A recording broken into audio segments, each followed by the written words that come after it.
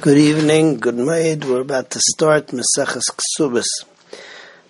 Before we begin talking about Ksuba, which is, according to most, the Takana D'Rabbanan, that the husband has to commit himself to giving a certain amount of money to his wife at termination of a marriage, which is supposed to prevent divorce. And since you're giving it for a divorce, you give it to her, she becomes an almana as well.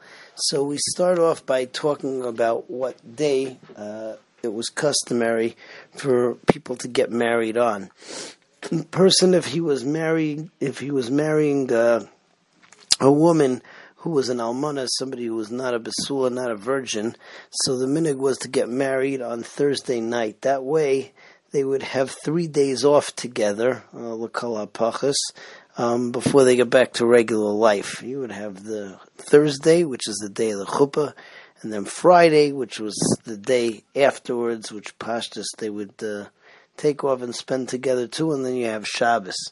However, in the case of a basula, since a basula gets more money for her ksuba, we'll see in the next Mishnah that the ksuba of a basula is Masayim Zuz, whereas an almana, somebody who's not a basula, is only 100 Zuz. So oftentimes what would happen is a husband would get married to a woman and he would find out that she wasn't a basula, which he would then take her to Beis Din, with the claim that she wasn't a basula and that she was fooling around beforehand, or that he didn't get what he intended, and he promised more money in the ksuba than he intended to give. So therefore, they would get married on Wednesday because on Thursday the Beis Din was opened, and so they pushed it up one day in the case of a basula. So that's Mishnah Aleph. Basula niseis liyom haravi'i. It was customary for a basula to get married on Wednesday night. Almana liyom hachamishi.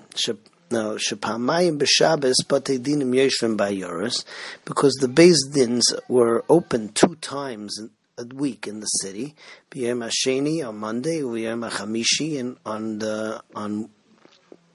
on Thursday. Shem haya aloi tainas basulim, that if the husband would have a tainas basulim, ayamashkim leBeis Din, so he would get up and he would go to Beis Din the morning after, and therefore, when you marry a basula, so you would marry on Wednesday night. Moving to Mishnah Beis. Mishnah Beis tells us the general rule of the ksuba, how much money you have to give, how much money you have to commit yourself to.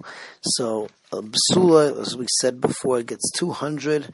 An almana, which doesn't really mean an almana, a widow, it means anybody who's not a basula, gets only 100.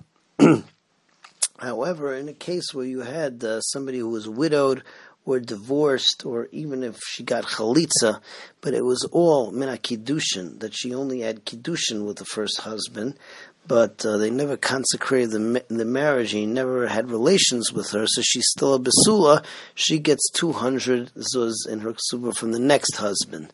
Finally, the Mishnah tells us that there are certain women who are assumed not to be basulas. So a giores, or a shifcha who was nishtachra, who became free, became Jewish afterwards, a woman who was a captive, all of these people, so they're assumed not to be basulas if all of this happened after the age of 3. Anything that, if they became nisgayer, or they became free, or they were captive before the age of 3, so that doesn't make a difference because of the fact that the basulim will grow back.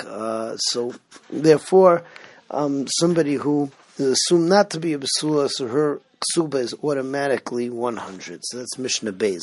Basula ksuba sanasayim. The basula, her ksuba is 200. Ve'almana, non-basula, mana, she only gets 100. Basula, almana, grusha, chalutza, mina erisin.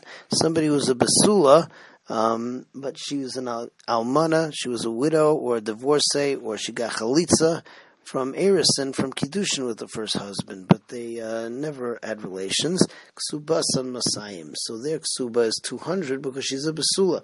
V'yesh lahem tainas basulim, and if the husband then finds that she's not a basula, so then he can bring her to Beis Din with the taina that she's not a basula.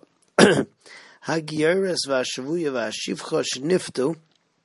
So a woman who's a convert, or a woman who was captured, or a shifcha, a maidservant, non-Jewish maidservant, who was redeemed, vishin is gairu, or became a gioras, vishin is shtachraru, or the shifcha who became free, pchusim v'nei shalashanim, and less than 3 years and 1 day old, ksubas and masayim, because they remain basulim.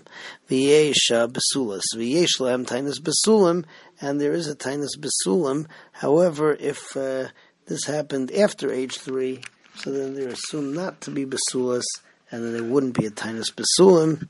A good night and a good night.